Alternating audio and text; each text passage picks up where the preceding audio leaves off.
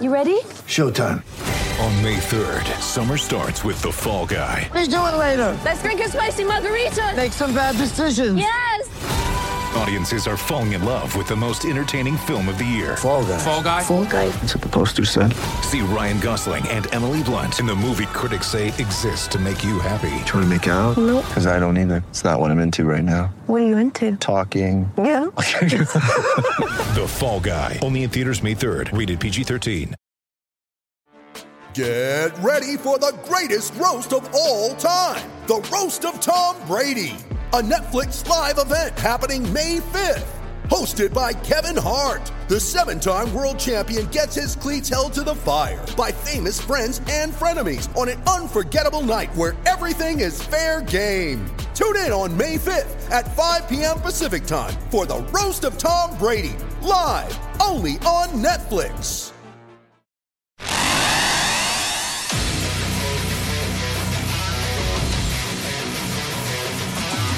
Gators Breakdown, the Gators fan podcast, because there's never a dull moment in Gator Nation.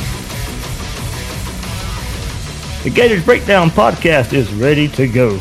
I'm your host, David Waters, and you can find me on Twitter at GatorDave_SEC. And joining me for this episode of Gators Breakdown, our Georgia opponent preview, is co-host and founder of ReadingReaction.com. That's Will Miles, and you can find him on Twitter at WillMiles SEC. So Will, first time it's ever happened, but this is we have to re-record an episode for whatever reason. YouTube didn't back up this recording of our Georgia preview. So of course, the best team on Florida's schedule, we're going to have to talk twice about. See, I just figured you thought I was being too positive last time, and so you decided to erase it and just claim that it had been lost in the archives. But hey, we'll do it again. I've come up with some more material, anti-Georgia propaganda. So we'll lay some of that out tonight. I will say I'm so glad Georgia doesn't have Joe Burrow as quarterback.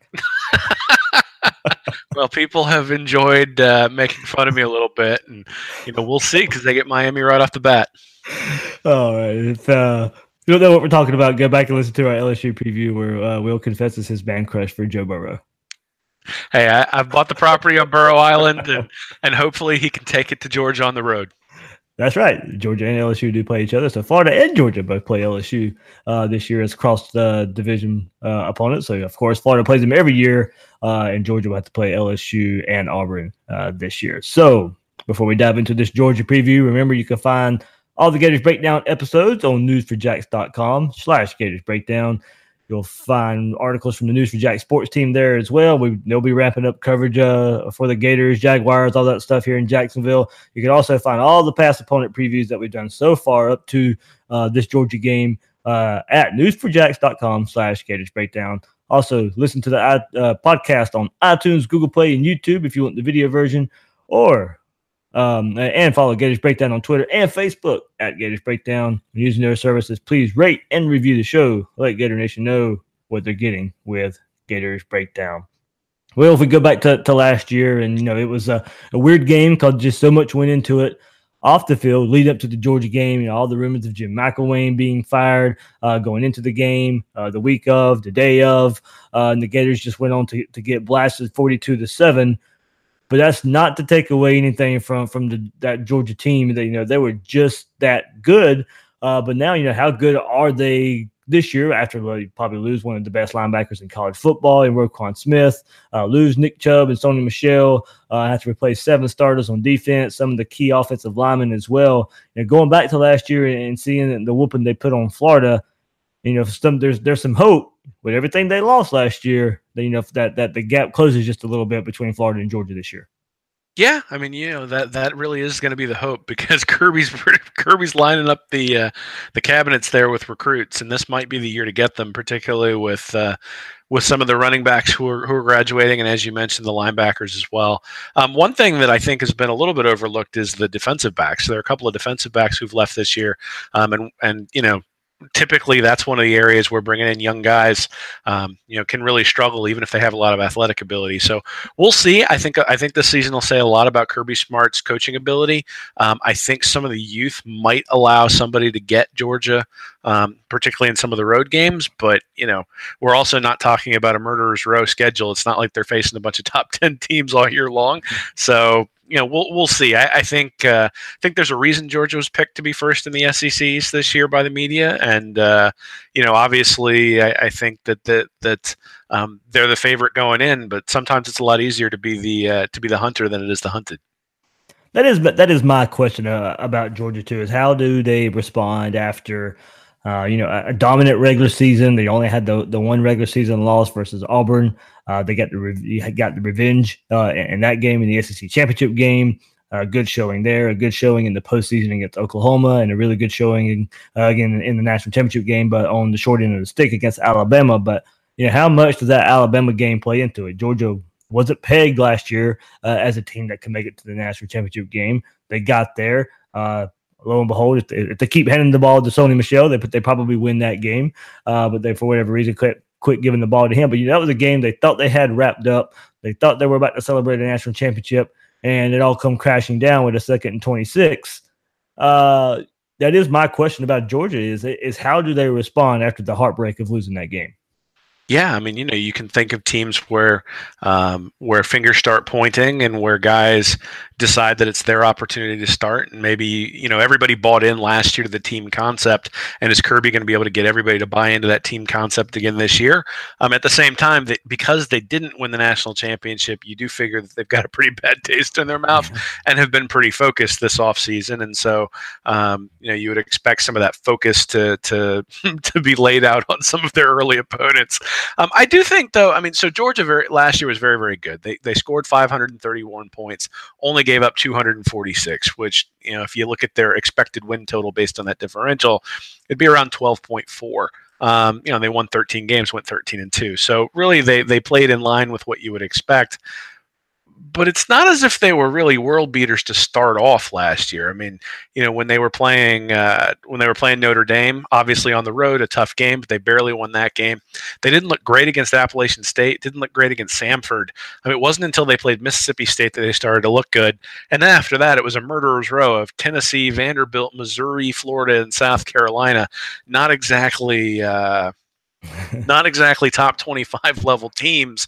And so until they reached Auburn, and then they played Auburn on the road and got beat. So, I think there's still some doubt. They played very, very well once they got to the playoff. They played very well against Auburn in the SEC championship game. So certainly they have that top gear, but they really weren't asked to have that top gear all last year. Yeah, and what led that top gear, of course, even though Jake Fromm came in as a true freshman after Jacob Eason went down, and led that team to a national championship game appearance, it was still the running game with Michel and Chubb. Finishing the year, the whole offense, 435 yards a game, 35 points per game. They led the SEC in rushing. There, as I mentioned, with those two guys, 11th in passing efficiency there. They lost some of those parts with Michel and Chubb, but it's looking at that running back, and I still think, even though they've lost the name recognition, I still think this offense is going to be built behind. I think they'll hand more to Jake Fromm, of course, being a more experienced and being able, what he showed last year, putting more on his shoulders. But I still think it's going to be a run first offense with DeAndre Swift, Elijah Holyfield, Zamir White, true freshman there, James Cook, another true freshman. Look, they're stacked at running back again, just as Georgia has been for quite some time now.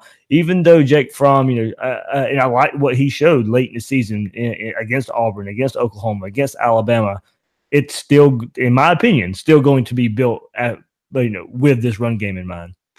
Yeah, well, and that's what Georgia wants to do, and certainly that's what Kirby Smart wants to do, and be able to control the game with his defense and his running game. But I do think we need to acknowledge that they're losing 388 carries, 2,578 yards, a 6.6 yard per carry average, and 31 touchdowns when you talk about Chubb and Michel. So even if you project out to these guys coming in are going to be very, very good, they're not going to be elite, or I wouldn't expect them to be elite or just as good as those guys. And so, hey, let's say they only have 27 touchdowns instead of 42 next year from the running backs. Well, that's still 105 points you got to make up someplace else. I don't expect this offense to be this juggernaut that puts up 45 points a game. I just don't. It's not the way it's built. They're not really built to be high flying. It's not built to be like a Florida offense under Urban Meyer where they were going to chuck the ball all over the place. The other thing is that Florida brought in a lot of 5-star athletes to replace Percy Harvin, and everybody kept saying, oh, they'll be the next Percy Harvin, the next Percy Harvin. And we've all experienced that there is no next Percy Harvin. And I wonder whether George is about to feel the same thing with Michelle and Chubb. I mean, those guys were really, really good players. And they're bringing in really good players behind them, but do they have that same skill level? Just because there's a 5-star behind their name does not mean that they are elite. I mean, these are guys who got drafted in the first round of the NFL draft. I think it's something we need to acknowledge that, A, running backs don't really get drafted in the first 35 picks in the NFL draft very much anymore unless they're special. And 2, Georgia had 2 special guys back there, and now a lot of that weight is going to land on Fromm. Andre DeBose is still on Florida's roster, right? Still waiting to be Percy Harvin? He's got like one more year of eligibility, doesn't he? Oh, man. So, helping that run game was the offensive line. And I mentioned earlier, they're losing some guys there too. And they weren't small. They were a pretty big offensive line. But the now 320-pound Andrew Thomas moving over from right tackle to left tackle. But you got Andre Baker, who's a lighter, versatile guy. He was he probably can bring a little bit of upside to the guard spot there. Right side, Lamont Galliard there, pretty good. I think I said his name right. And then I think the guy you really have to watch out for, and I think he was a pretty big surprise last year on the recruiting trail, Jamari Sawyer. He's probably going to be what I think. Go back and looking at these true freshmen that come in and keep surprising, and especially along the offensive line. I think it's really tough for offensive linemen to come in as a true freshman to come in and play, but we keep seeing it, and Sawyer's probably going to be another one that comes along that phrase. So the offensive line was their biggest question to me last year. First year under Kirby Smart there and Chaney, the offensive coordinator.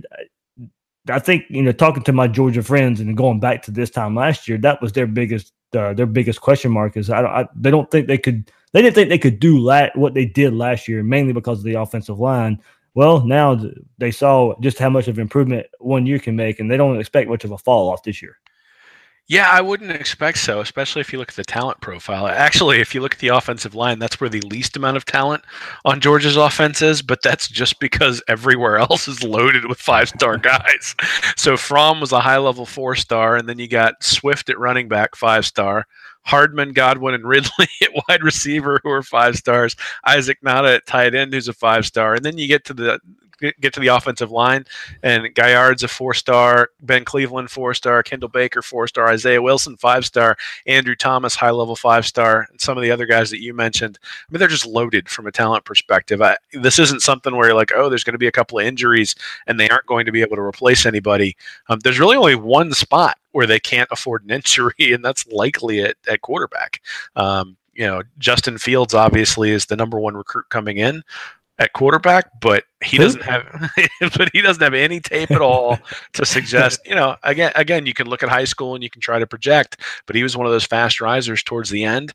What happens when he gets put into a game situation if he has to because something happens to Fromm? Fromm had the broken wrist earlier this year. We'll see what happens as that goes. But that's, the backup quarterback is gone. Last year they had Jacob Eason. If something happened to Fromm, they could bring Eason back in. They don't necessarily have that this year. So that's one area where depth is maybe a little bit lacking. Yeah, and I do agree. You mentioned that, and Justin Fields and Jake Fromm being there. Look, I'm sorry, I don't get there is some talk out there of somewhat. It's not a lot out there, but somewhat of a quarterback controversy. There should be none. Jake Fromm, he's not a superstar quarterback, and I wouldn't necessarily call him a game manager either. Even with that running game, I think he's slightly above that, but I wouldn't call him an elite quarterback either. I think he's kind of somewhere in between that game manager and that playmaker type of quarterback. True freshman, as I mentioned, came in for when Eason went down, and like I said, I go back and he was kind of was serviceable up until what he did toward the end of the season, go back and also, just look 6'2", 225, 62% of his passes he completed, 2,615 yards, 24 touchdowns, and 7 picks. That's good for a true freshman to come in and being able to go to Notre Dame and then play the, albeit a down, not as strong SEC East, but still coming through that. But going to the last game of the season and against Georgia Tech, a rival, and then toward the end of the year, 74% of his throws against Georgia Tech, and in the SEC championship win over Auburn, 20 or 29 for 210 yards and 2 touchdowns against Oklahoma, and then really good. Even it's Alabama's defense, and he kept Georgia in the game. Not a lot of mistakes, And I know you'll mention Will, since of course I mentioned we've already done this, so this Georgia preview. But the way he throws the ball to the outside, he shows he can have the arm strength to get the ball to the outside a lot. It's just the way that this Georgia team, and kind of led by him and that running game, the way they ended the season, I think that's the reason I put him or I label him more than just a game manager type of quarterback. Yeah, he certainly showed a lot of poise while he was playing. I think he only averaged 20.3 passes per game when he was in there. Now, part of that's because he only had to throw 7 against Florida, so that drove the average down quite a bit. I think if you're really looking for the separation, though, the space where you look at is if you look at how he performed against ranked teams. He had a negative yards above replacement, which is a statistic I calculate based on yardage per pass and yardage per rush. So he only averaged 7.5 yards per pass, and he averaged negative 2.6 yards per rush against ranked teams, which indicated that he's taken some sacks. When you looked at unranked teams, he averaged 9.9 yards per rush, and he averaged 9.9 yards per pass and 3.9 yards per rush. So very, very much above average, very, very good against the unranked teams, and really below average against the ranked teams. Now you're always going to see a split there, because whenever you play better teams, you tend to play worse as a quarterback, but it's pretty consistent that when he played teams that were pretty good, he struggled, and when he played teams that weren't, he did much better, and that coincides with a difference in the rushing statistics. So Georgia averaged 6.6 yards per rush in games against unranked teams, and then they averaged 4-point-something yards per rush against ranked teams. And so Michelle and Chubb weren't able to get off in those games. The Alabama game's a great example. They only averaged 3 yards per rush in that game, and it stifled the offense. And it stifled the offense because of what you said earlier, that Fromm likes throwing to the outside, and he's going to do it regardless. And if the running game isn't a threat, then there are some things you can do on defense to take that away. In the game against Florida last year, there just wasn't anything the Gators could do to take it away because they couldn't stop the run. And then when they brought a safety up, the outside was open, and he took advantage of that too. So I think the windows are going to get a little bit tighter for Fromm this year. But obviously he's had a year to watch tape and work on things and get better. And the question will be, has he been able to progress in the way that you would want to see a quarterback progress from his freshman year to his sophomore year? And if he has, the team may put up game show numbers on offense. But if he's still sort of doing the same type of stuff that he did last year, I think he's going to struggle because the running game is not going to be as strong. And I think people are going to have some film on how to actually deal with Georgia, with Fromm behind center. And that's not necessarily something that they had going into the playoff last year. And for the most part, they were leaning on that running game, and the stats weren't there until later on in the season. If you go back and look at, and to your point, you go back and look at that Auburn game last year where Georgia was the regular season loss. Only 45% of his throws were made, and he only threw for 184 yards. Well, there was only one game all year he threw for over 240 yards, and that's when they played Missouri. So, as I said, part of that's leaning on the run game, but also part of that's being a true freshman, learning his way through. And by the end of the year, he was, not so much a freshman anymore. But he had some good weapons. Javon Wims is gone now, but you have Terry Godwin, Mecole Hardman, Riley Ridley. Georgia's deep there, but also, in recent news, transfer Demetrius Robertson comes over, recorded 767 receiving yards and 7 touchdowns as a freshman in 2016. That's 2 seasons ago. Only played in 2 games last year before he got hurt. He was a highly rated recruit. They just add another 5-star, one who actually has experience to their roster, coming in to help Jake Fromm out this year. Yeah, they really needed it, right? that was a real position of need for Georgia. That it's a good thing they took care of that. Otherwise, they wouldn't have had anybody to catch the ball. No, it's another weapon on the outside. It's another really, really good player out there. But again, I don't think that's going to decide the season. I think the interesting thing for Georgia is if you look at 2016 with Jacob Eason at quarterback, Isaac Nada as a true freshman, the tight end caught 29 passes, and overall Georgia's tight ends caught 41 balls plus another 8 to fullback Christian Payne. In 2007, Nada only caught 9 passes. Payne didn't catch any, and Georgia tight ends totaled 22. So he's not going across the middle. And that's odd because you would figure there'd be a lot of play action opportunities across the middle with that running game. But what was happening is that people were sort of daring him to throw outside, and he was able to do that. And they kind of had to dare him to throw outside because of Georgia's running game. And we'll see. If Georgia can establish the running game, he'll be able to do the same thing again this year. If Georgia can't establish the running game, or at least not as well, or it's not as big a threat, or if Swift is the only threat, and when Swift comes off the field and they bring Holyfield or someone else, or Harrion or someone else like that in, and, teams can play more cover too. We'll see whether Fromm forces the ball to the outside, and there the transfers and the 5-star guys on the outside, if you've got double coverage, it's not going to matter. So again, I think this is last year, those guys gave Georgia the ability to do something that really no one else in the country can do. And this year they may not have that ability, and we'll see how Fromm adjusts. One thing we'll have to figure out if teams want to get on Georgia this year, you're going to have to figure out how to slow them down early. Will last year, kind of just some key numbers here. First quarter scoring, Georgia 125, their opponents only 50. Oh, I mean, geez, they gave up 50 points. Kirby's going to be all over them.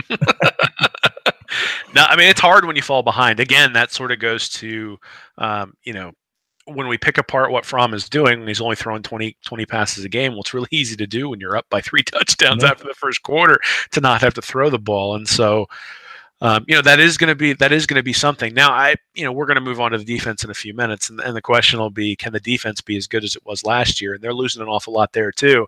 And part of jumping on teams early is not allowing them to score, getting the ball back to your offense, and being able to turn it around that way. So, those things work hand in hand. That's not just an offensive stat, and certainly. Even if Georgia's offense is a little bit better, I think they'll struggle a little bit more in the first quarter just because of what they have to replace on defense. Yeah, and we talked about that running game, and Will, you talked about how important Chubb and Michelle were. 42 rushing touchdowns for Georgia, 8 for opponents. Yeah, I mean, 42 rushing touchdowns is just obscene. Yeah. It really is. I mean, I don't. Jake Fromm had 3 of this. Well, so I mean, I don't know how many. I don't know how many Florida had last year, but I'm betting it was not in the 30s. And yes, I mean, Georgia had an elite. Or Georgia had a very good offense. I wouldn't say it was an elite. They had an elite defense last year. And they had an elite running game. They definitely had an elite running game, though. It's a little bit unfair to say that because if you look at the offense on yards per play, they were 9th last year. They were 10th in pass yards per play and 4th in rush yards per play. So they were a very, very good offense last year as well. But again, that all sort of stems from the running game. Yeah, going back and looking at the, even though they beat Oklahoma, going back and looking at that game, that was an elite offense.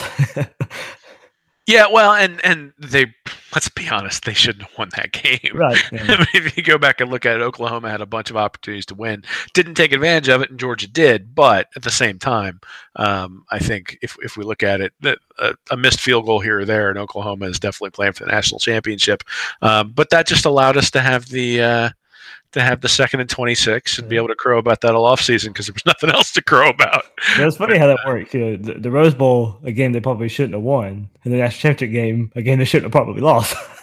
Yeah, well, I mean, that's true too. And that goes back to the other thing that I do think we need to talk about when it comes to Georgia is, Kirby Smart has proven to be an elite recruiter. He has not proven to me, at least, that he's an elite in-game coach. So, the game against Alabama is a great example where, that game should have been won. And you mentioned them taking the ball out of Michelle's hands. They also then allow that play on 2nd and 26. I mean, it just can't happen. You can't have a busted coverage on 2nd and 26 in overtime. And now he's got a great problem that he's got all these 4 and 5 star guys on his roster, but that's a problem because those guys are going to want to play. And so how do you manage the egos? How do you manage that sort of stuff, especially now that the team is seeing success and the team is getting all of the accolades that come with being a top 5 program and being sort of the toast of the campus. And we'll see how he can deal with that. I mean, Saban's struggling with that right now with Jalen Hurts and Tua. You've got Hurts out there complaining about how the coaches have been communicating with him, and Saban's the best coach probably of his generation. And Kirby doesn't have that sort of gravitas. He's probably a very good coach, but we don't know that yet from an on-game or from an in-game perspective. He hasn't shown that much. And then when you look at and then when you look at the locker room stuff, we don't know anything about that either. So I do think that's something to take note of as the season goes. Certainly anything where there's a disagreement on the sidelines probably going to get blown up. The microscope's going to be on these guys all year long. And, we all remember sort of the 2009 season after the 2008 championship for Florida, where it just didn't feel like it was any fun. Because things, Florida had blown everybody out in 2008, and in 2009 it was like, oh, you only won by 30. What's wrong? And that's going to be the same thing that happens to Georgia. I mean, if they come out and they beat Georgia Tech by a field goal, that's not going to be good enough. Last year, beating Georgia Tech by a field goal would have been good enough. This year, it's just not going to be. All right, we'll move to the other side of the ball where Kirby Smart is known to be elite, and that's the defense. And the question is it rebuild or reload? And replacing 7 starters, losing Roquan Smith, Lorenzo Carter, that is the defense that finished 6th in the nation in total and scoring defense. So the strength is probably the secondary this year, and until they figure those pieces out, they're led by DeAndre Baker. It is an interesting question. They have recruited well, but there will be some young guys that have to fill in. So is it rebuild or reload? And still, replacing Smith and Carter as guys, and pretty much the only proven guys who could get in the backfield consistently. Yeah, I think it's a little bit of both. So they're losing 9 of their top 15 tacklers. I mean, that's just an awful lot of firepower to lose. So they're losing 455 tackles, 45.5 tackles for loss, and 18 sacks. And that's about 50% of their production, that they had last year as far as pressuring the quarterback and making tackles. They do get J.R. Reed and DeAndre Baker back in the defensive backfield, as you mentioned, but they're losing Aaron Davis and they're losing Dominique Sanders. So, they're losing a couple of guys back in that defensive backfield. They're going to have to have a couple of guys step up. Certainly, they've got talent to do that. But again, this goes back to the 2006 to 2007 Florida transition, where Tebow came in, won the Heisman Trophy. They were lighting up scoreboards all over the place. But some of those young defensive backs that Florida brought in, who turned out to be very, very, very good players, really weren't ready for that situation. There's sort of a lack of trust on defense, I think, if you look, especially when I'm remembering back to the Capital One Bowl against Michigan. It was just, there was absolutely, that defense had no clue how to stop Michigan.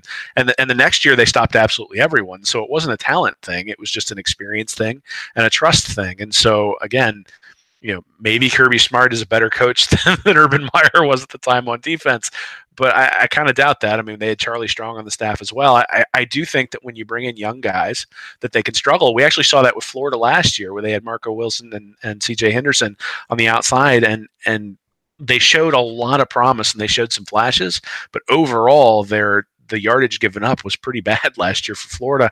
I think you can see something similar for Georgia. So they were 7th in defensive yards per play last year, 3rd in defensive pass yards per play, 32nd in defensive rush yards per play. So if they drop to, say, 20th in defensive pass yards per play, the defense is probably going to give up 4 or 5 more points per game. And that's not necessarily terrible. I mean, it would still be a top 20 defense.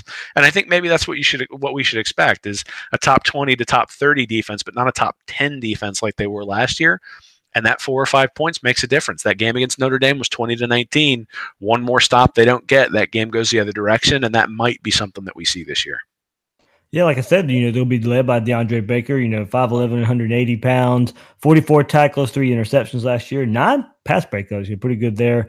He could have went to the NFL, decided to come back, be one of the SEC's top corners there.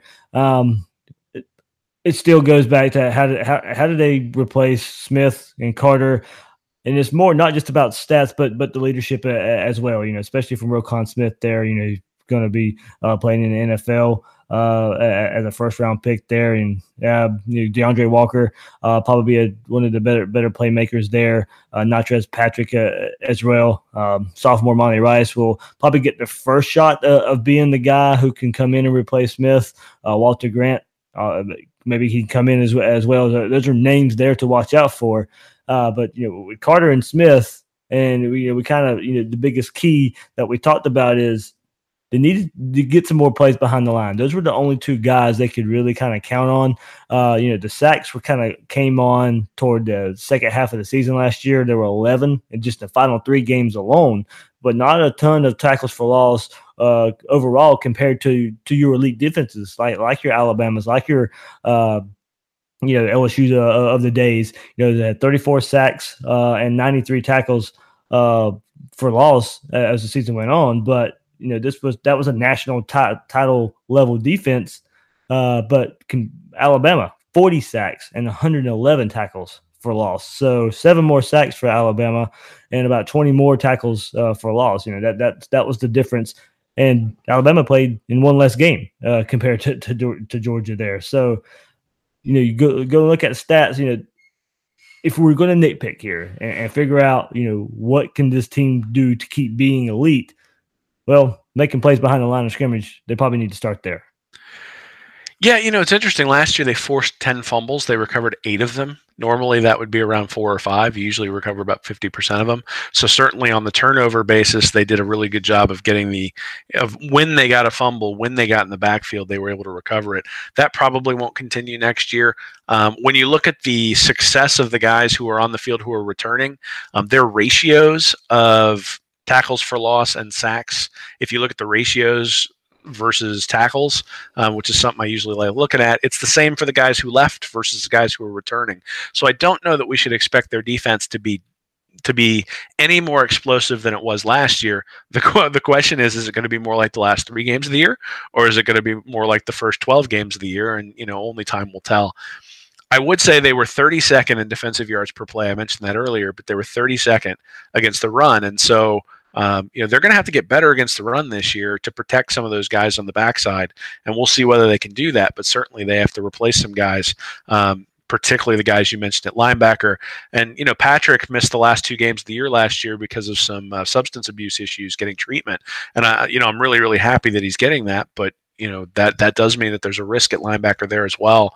And so there's not a sure thing on this defense. It's less talented overall than the offense. There's only one five-star candidate at cornerback, Richard LeCounte, who's on this projected starting 11 on the defense. That doesn't mean they're not talented. It just means they're not as loaded as the offense is. So it's not something where you're necessarily going to be able to just say, hey, we've got more talent than everybody else, we'll go out and win. The experience is going to make a difference. The talent will make a difference against some lesser opponents. But against a team like Florida or against a team like Tennessee or South Carolina, the talent on defense is going to be pretty equivalent to the talent on the offensive side of the ball for those teams. And I expect some teams in the SEC to be able to move the ball. Yeah, but I think you go back and you mentioned the ball. I mean, I remember going back and looking at that game against Missouri last year, and the way that game started, that was really about the only SEC East team.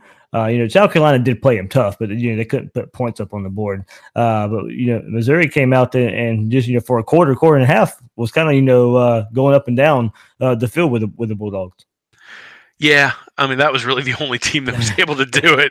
So Missouri averaged 10.1 yards per throw, but Missouri has probably one of the better quarterbacks in the SEC in Drew Lock, and was able to do that.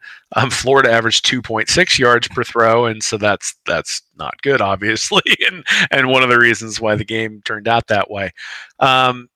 Georgia's defense last year was really, really good. If you look at the yards above replacement for the quarterbacks that they faced, only 2 quarterbacks were actually above average. One was Locke in the game against Missouri, and they were able to pull that out. The other one was Stidham in the game against Auburn, and they were not able to pull that out. And so, I think last year they were really, really, really good. If Kirby Smart can get them to play at the level that they did last year, Georgia is going to win the East. I mean, that's just the way it is. The hope is that they take a step back. I think there are reasons to believe that they would, but if they don't, it's bad news for everybody in the East. Yeah, because the two key games, if you want to go back and look at Just for comparison's sake, look, we all remember 42-7 for Georgia beating Florida last year. But also go back and look at Georgia versus Mississippi State, and Mississippi State was coming off big win versus LSU. This was a top matchup when Mississippi State traveled to Georgia, 31-3. So look at Florida and look at Mississippi State. They scored a combined 10 points on Georgia last year. So you hope with Dan Mullen and Todd Grantham and a lot of the coaching staff coming up from Mississippi State, hopefully can figure out something more than what happened last year from the Florida side, of course, with the current roster, but a lot of mental things going on there with Jim McElwain, but also Dan Mullen and that staff coming over didn't really go to Athens and put up much of a fight against Georgia last year with what most would consider right now, not overall recruiting talent as far as comparing talent from Mississippi State to Florida, but more developed talent Mississippi State has, especially being under Dan Mullen for so long and still going to Athens and getting beat 31-3. Yeah, Georgia was very good last year. I don't think anybody's debating that. I think one of the things that we're going to run into is, if you look at the overall recruiting averages coming into this year, Georgia's at 4. Florida's at 14.5, Tennessee's at 14, South Carolina's at 21, Kentucky's at 34.8, Vanderbilt's at 52. So, you figure Kentucky and Vandy probably not really in an area where it's competitive, but can the 21st best team beat the 4th best team in the country any day of the week? Sure. So can one of those guys, either Florida, Tennessee, or South Carolina, get Georgia? Absolutely. Is it the most likely outcome? Probably not. And so, we can acknowledge that while still saying, hey, if this happens, there might be an opportunity to get them. The other thing I would say about Georgia's schedule is they have Austin Peay to lead things off, but then they immediately go on the road to South Carolina. Then they have Middle Tennessee State, and then immediately on the road to Missouri. So they've got 2 road games early against 2 of the better quarterbacks in the SEC. Now, I'm not real impressed with Jake Bentley, but he's obviously a third-year starter. It's going to be a big home game at South Carolina. That's a space where the Gamecocks might be able to get Georgia.